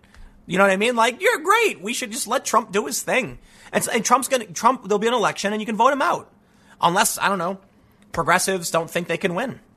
But whatever. We'll see what happens. In the end, Democrats are you know what, man? This dude, this one Democrat, what's his name? I want to make sure I get his name right. Jeff Van Drew, much respect. Absolutely much respect. Because he's coming out and saying no to this. And I hope he's sincere, but I believe it. He's taken a big risk by rejecting the Democrats' position. And it's the right decision, in my opinion. And I've always been more of a Democrat than anything. And, you know, I'll leave it there. I got a couple more segments coming up for you in a few minutes. Stick around. I will see you shortly. The ACLU has honored Christine Blasey Ford with the Courage Award. Wow. The ACLU is trash. And I'm really, really saddened to say saddened by this development. You know, there have been a lot of things the ACLU has done in the past I've much respected. They used to defend civil liberties, but you can actually see the moment when the soul of the ACLU was grasped and torn from its withered husk of a body.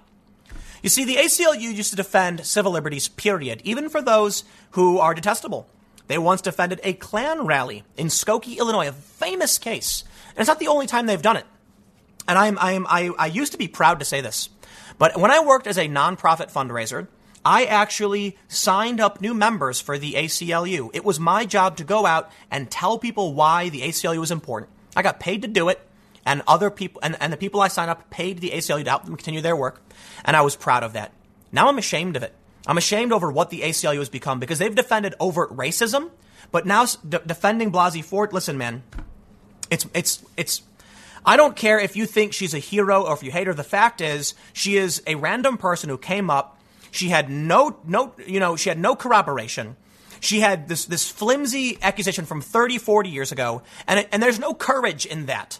Okay? Coming out and being like, I think I remember this thing 40 years ago. Dude, are you kidding me? I was having a shower thought earlier because I saw this story and I was like, you know what's funny? Like, there are people that I grew up with. I can't remember their names. Like, they're, okay, not like good friends of mine. It's not like I'm senile. There are people that, like, a friend of my ex-girlfriend that I used to see periodically, and I'm like, what was her name again? Man, I don't remember. There was one chick I dated 10 years ago. Can't remember her name. You know what I mean? And so for the ACLU to give an award to a woman who has this accusation from 40 years ago with no corroboration, you know what, man? I'm just saddened and offended by what's happening. See, here, I'll tell you exactly when the ACL had its soul ripped out. The ACLU rejected Donald Trump's call for a travel ban, a moratorium. He was saying that these specific countries, we will not allow people to enter the U.S. from there. A lot of people called it a Muslim ban. That's Trump's own fault because he called for a Muslim ban in the past. But the nations included, I believe, North Korea and Venezuela. So it wasn't just about banning Muslims. And there were many countries that were Muslim that weren't banned. So no, it was apparently there were a list of nations that were high risk that Obama put together and Trump said, let's do it. The ACLU rejected that. There was a massive anti-Trump leftist resistance protest at at airports. And so the ACLU said, we're filing a suit to block Trump from doing this. You can't do that. It's a violation of civil liberties. I can respect that. I can respect that ACLU. Well, the ACLU saw record donations. Bravo. They resisted Trump, and sure enough, the money came pouring in. But what happened then when Charlottesville was going to take place? Well, the ACLU actually defended Charlottesville, saying they have a right to march, thinking they were proud and we're going to stand up for our liberal ideals. And guess what happened? The left was outraged, furious, because the left looked the ACLU in the eyes and said, we have no principles. We have no integrity. We simply want to win. We want power. We don't care about who is allowed to speak. We don't care about civil liberties. We don't care about justice. Bend the knee or perish. And the ACLU dropped to the floor in a pool of its own urine, shivering, saying, please, please. The ACLU, a husk of its former self. You can tell I'm really angry about this because of the work I've done for them in the past. I feel like they shoved a knife right in my back. I'll admit, though, I'm biased. It doesn't have as much to do with the Christine Blasey Ford thing or Charlottesville or whatever. If they want to defend someone's right to free speech and then all hell breaks loose, that's a different look, man. Am I going to be mad at the ACLU because they defended the Charlottesville march? No, because we didn't know what Charlottesville was going to be. I didn't go. I didn't want to go. I didn't go and cover it, right? There was a lot of journalists who went, and I wasn't going to be one of them because I've never actually covered any of those events. I've gone to like Trump rallies, but not that. Well, after the fact, it devolved into just utter madness, and we know how it ended. That's not the ACLU's fault, okay? It's not the fault that a clash broke out. But I'll tell you why I'm so angry at the ACLU, and it's less to do with these things and more to do with the ACLU defending overt racism. Just overt racism. They said, make no mistake, the lawsuit against Harvard that's purported to represent the interests of Asian American students would primarily benefit white students if successful. Oh, I'm sorry, I'm in your way, ACLU. Now I get it. Okay, I've talked about my ethnicity a lot. This is why. A lot of people think it's funny, but no, man, you don't understand what it's like. To be used as a weapon by these groups for these ridiculous socialist endeavors that fly in the face of what civil liberties are supposed to be used as a shield. And then when you speak up, they just tell you you're white. So I get it. I'm not the most Asian person in the world. But make no mistake, what the ACLU is saying by rejecting this and defending Harvard is that, for one, all Asians are Chinese. Because for the most part, the Asians who get into these schools, they're wealthy Chinese immigrants or Indian immigrants. They're not Vietnamese or Laotian or, to an extent, Korean. They're not Filipino. What they're saying is, if you look too much like them, you can't go to this school. I know I'm exaggerating a little bit. It's basically you're going to have a harder time getting in. So yes, that's racist. That's not defending civil liberties. Civil liberties would be defending the individual from a machine that says, because you look like this, you can't come here. That's racist. And that's what the ACLU has become. Let's read a little bit about Christine Blasey Ford. Kavanaugh accuser Christine Blasey Ford accepted an award for courage from the ACLU on Sunday. They honored Ford, who accused Brett Kavanaugh of assault, with the Roger Baldwin Courage Award at the ACLU of Southern California's Bill of Rights dinner. Please. Ford works as a professor of psychology at Palo Alto University. When I came forward last September, I did not feel courageous. Oh, it's probably because you felt guilty. I was simply doing my duty as a citizen, providing information to the Senate that I believed would be relevant to the Supreme Court nomination process, she added. I thought anyone in my position would, of course, do the same thing. Also, apparently, she purged all of her social media and records of her existence from the internet before coming forward with a dubious 40-year-old accusation that couldn't be corroborated. Very courageous, ACLU. Thank you so much. Now I'm going to stop. I had an anecdote, but I could probably get sued. The ACLU has let me down on other instances, okay? And I'll leave it there. Ford said she was inspired by Anita Hill and by values her parents instilled in her growing up in Washington, D.C. Oh, the by any means necessary, scorched earth, no holds barred destruction of our institutions. Think about it. We're trying to appoint a Supreme Court justice. The president was elected. He says, this is who I want. We're good. All of a sudden, an unfounded 30-plus-year-old accusation emerges from somebody who can't corroborate any of that, and we take it and we give this person an award. I can say it a million times. I'm sorry. I had a responsibility to my country, to my fellow citizens, to my students, to my children, to live the values that I try to teach them. She also said her testimony inspired 20,000 women across the country to send her message about their assault experiences. That's why it meant so much to be recognized by you tonight, Ford told the Bill of Rights dinner audience. Because I know you will continue the work of protecting survivors and preventing assault. You will continue the work to protect personal privacy and the rights of citizens. That's not what they're doing. That's not what they're doing at all. The ACLU is a farce. The ACLU has become just a shill organization to say, you know what, just tell us what to say and give us your money. I know people who work there or who have, and I've heard some hopeful things that internally there's a lot of people who are demoralized and scared because we know what the ACLU used to do. Like, they only recently defended Charlottesville. But after that, things changed. Now they're just a husk that says whatever the resistance, outrage, insanity wants them to. The people who believe that by any means necessary, they will take what they want from the rest of us. The lunatic authoritarians who will lie, cheat, and steal. And those of us who say you shouldn't do that are left behind. The ACLU should be ashamed of itself. I am so utterly disgusted and ashamed to have ever done anything for their benefit. And I'm ashamed that some of the people I signed up maybe are still donors. And I hope, based off what I pitched when I said to sign up, those people agree with me.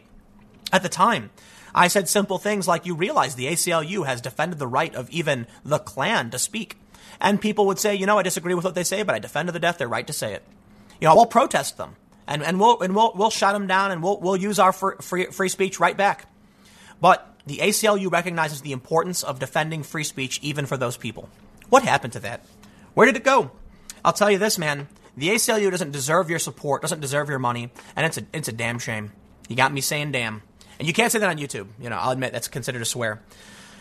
Giving an award to Christine Blasey Ford, I saw that, and it just kind of reignites all of that, all the negative feelings I have about what they've become. And I'll tell you what, man. This does play into a bit about what I was saying earlier on my main channel with Eric Weinstein, saying that, liberals are being pushed out by their own side. People are flinging poo at them, so they're leaving. What does it say when an organization that I supported, that I worked on behalf of, that I convinced people to join the ACLU, has become this? What does it say about our society? I'll tell you what, I didn't change. Maybe a little bit in some ways, but, we all change a little bit, but my politics are still where they are, believing in freedom, being a bit of a social liberal with left-wing policy ideas. But look at this. Anybody who pretends like Christine Blasey Ford had anything relevant to say is lying to themselves and to you, because she did not.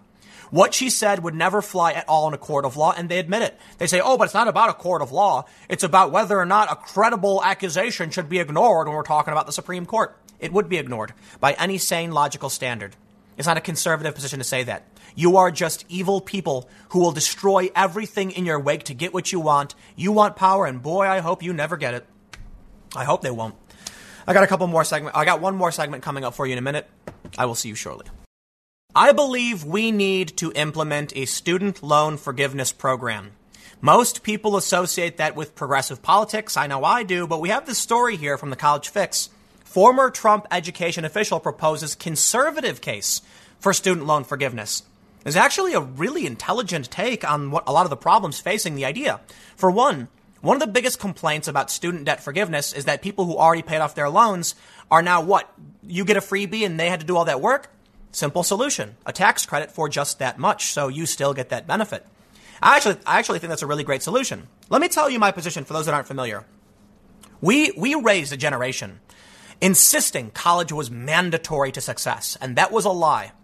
People like me who were fortunate enough to see through that, I escaped with no debt.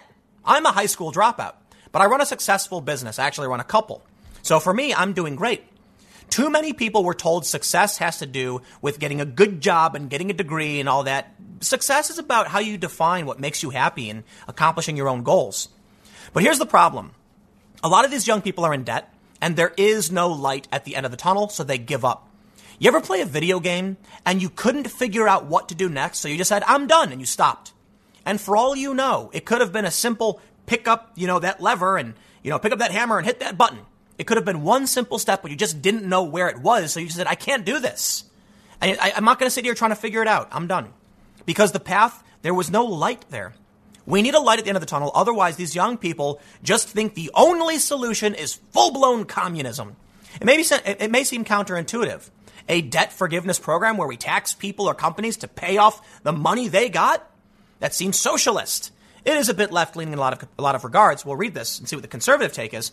But I don't think that's necessarily the solution. I think we just stop the interest rates. Let them pay off what they owe. But give them a light at the end of that tunnel and incentivize personal growth and development. Otherwise, they're going to give up and they're going to watch the whole world burn. Because if they can't, what's the point?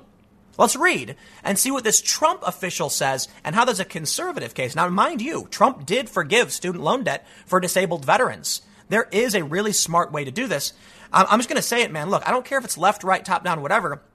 We cannot have a generation burdened by massive debt they struggle to pay off because they won't buy homes, they won't get married, they won't have kids. There are a lot of problems there. It affects everybody. We need to figure out what we do about this because it was our culture that made the mistake in the first place. They say a former Trump administration official in the Department of Education is now making the case the federal government should forgive student loan debt and that doing so is actually a conservative position. Wayne Johnson resigned last month as the head of the Office of Federal Student Aid, declaring that the federal student loan program is fundamentally broken. He made the case that debt forgiveness is a conservative position at the American Enterprise Institute Thursday, calling for the forgiveness of up to $50,000 in student loans. Too far for me, dude. That does not seem conservative. But let's read on. Johnson would extend an equivalent tax credit to those who have already paid off their loans and then abolish the federal student loan system. That I agree with. I will say, look, man, you want to pay off $50,000 in loans? Take the money from the colleges. Seriously, take it from them. They're the ones exploiting young people. Furthermore, Johnson would award a $50,000 college grant to every high school graduate going forward. Whoa, where does that money come from? In an interview with AEI, I think that $50,000 to every high school graduate, that's way beyond free college. If we did a free college program like Bernie wants, it wouldn't even cost $50K per person. In an interview with American Enterprise Institute resident fellow Jason Delisle, who specializes in higher education financing, Johnson made clear that he did not want this to extend to private loans because I don't want it to go into the private sector. There you go. Okay, so he's talking about forgiving the federal loans. Secretary of Education Betsy DeVos hired Johnson in 2017, which he credited to giving her a copy of his doctoral dissertation on private student loan debt. An economic stimulus. To pay for his plan, Johnson proposes a 1% tax increase on corporate earnings. I'm going to stop you there, dude. I do not think that'll work. They can move their businesses elsewhere. He argues that corporations are the ultimate beneficiaries of college graduates and therefore should take part in the investment into their creation. I think the colleges that are exploiting young people, that are jacking up tuition, these companies that sell college textbooks that are ridiculously expensive, and the collusion they have between professors to make them buy the books as a requirement, how about we find that money there and stop the people who are selling snake oil to kids? Student loan forgiveness and education grants weren't the only specific details of Johnson's plan. He also wants to see federal income share agreements, championed most prominently by Purdue University President Mitch Daniels. ISAs require students to pay a fixed percentage of future income to an investor who finances their education. That's actually an interesting idea as well. Johnson said ISAs could be a very powerful component of his plan, kicking in after the $50,000 credit has been exhausted. He would like to see a college explain to him why $50,000 was not enough money. A lot of people have hundreds of thousands of dollars in debt. The problem is not taxing companies. The problem is these corporate college systems. They know they can get your money. They collude. They jack up prices. We need to stop them. They are the problem. I have to point out too. It's funny how many college kids get indoctrinated or just enter this weird cultish mindset, as well as be laden with debt they can never pay off. So their only solution when they leave is they've been beaten over the head with communist ideas, and now they're like, I can't pay this off. They vote communist. I'm not saying it's a conspiracy. I'm saying these academics are left-wing. A lot of people go to college, get into academia, and they recycle these same beliefs, and now they're going to vote for communism. I know communism is bold. I can say socialism. At several points in discussion, Johnson was clear to emphasize that his plan was still a work in progress and that he was still working through many of the details. And I can respect that he's working on that, and I think it's the right thing to work on, though I think he's got some details wrong. Far be it from me to tell him he worked for the government. He knows how the system works. Maybe he knows better than I do. I would assume so. Those include a look-back period for the tax credit for those who had paid off their loans. That means that up to a certain number of years in the past, those who have paid off their loans will be eligible for the $50,000 tax credit.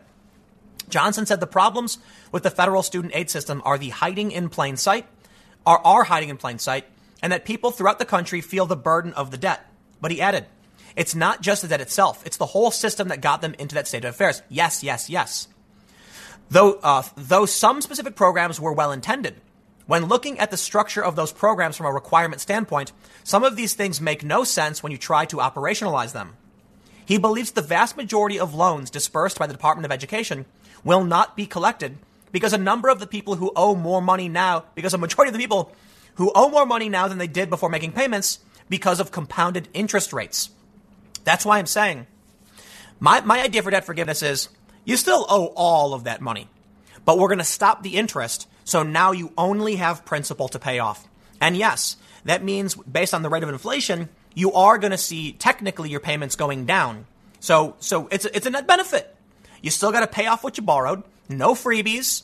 But can we stop the predatory interest? That's what's causing this to be a perpetual problem. I'll tell you what, man.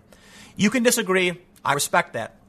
But I ask you then, what's your solution to dealing with the fact millennials aren't buying houses? There's going to be a housing market collapse and a bunch of empty homes collapsing, falling apart. What about not having families? We got to figure out how we make sure that young people can become adults. And college is the biggest problem. College, in my opinion, makes young people perpetual children in more ways than one.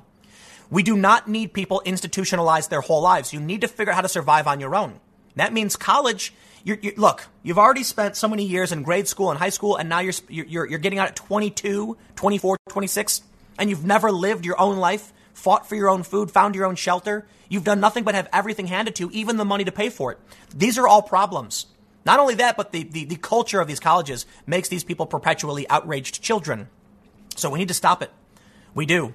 And that means pulling off the Band-Aid might hurt. And you might say, I don't want to do that. But I tell you what, the alternative is worse. If this system carries on, it's going to be the biggest bubble we've ever seen. There's going to be a collapse of an entire generation that are going to be desperate for money and with no recourse. I'll tell you what. If they have debt they can't file bankruptcy on, if they can't make money, they're going to become weird. I don't know how to describe it, but I'm like I don't know, zombies almost, like economic zombies, where they struggle to participate in the economic system. They can never make enough money. They can't get rid of the debt, so they give up and they slosh around angry and outraged all the time, and they vote for insanity. You need to give people a structure they know where if I do X, I will get Y. And right now, these people know, for the most part, that no matter what job they take, they won't make enough money to pay down that debt. Now, don't get me wrong. I understand there are a lot of millennials who love having that fancy new iPhone, drinking that Starbucks latte, and can't budget for the life of them. But regardless of those cases, even if that is the majority, this needs to be dealt with. We need to figure out how we shift our culture to get rid of this problem. I, for one, am very much in favor of solving it however we can, and that includes student debt forgiveness. And I'll tell you what, it is begrudgingly that I say that. Man, I do not like the idea, because I know kids in college who partied and wasted their time and are irresponsible. And the thought of giving tax money to them makes me, I don't want to do that. Be responsible. I struggled. I fought. I survived. You can do the same thing. And it was good for me. And it'll be good for you. But I'll tell you this. As much as that pulling off that Band-Aid might hurt and you might regret doing it, and you don't want to help that person you knew was irresponsible, something needs to be done. I am not saying that we should feed a man a fish, that we should go to these kids and say, here's all the fish. Congratulations, your life is miserable. I'm saying that we should now teach them to fish. And we should say, I'll tell you what, we're going to teach you how to fish to fix this problem. We are going to set up a system to where you have to pay back your loans in some capacity, but stopping the interest rates will at least provide some, alleviate the problem to a certain degree.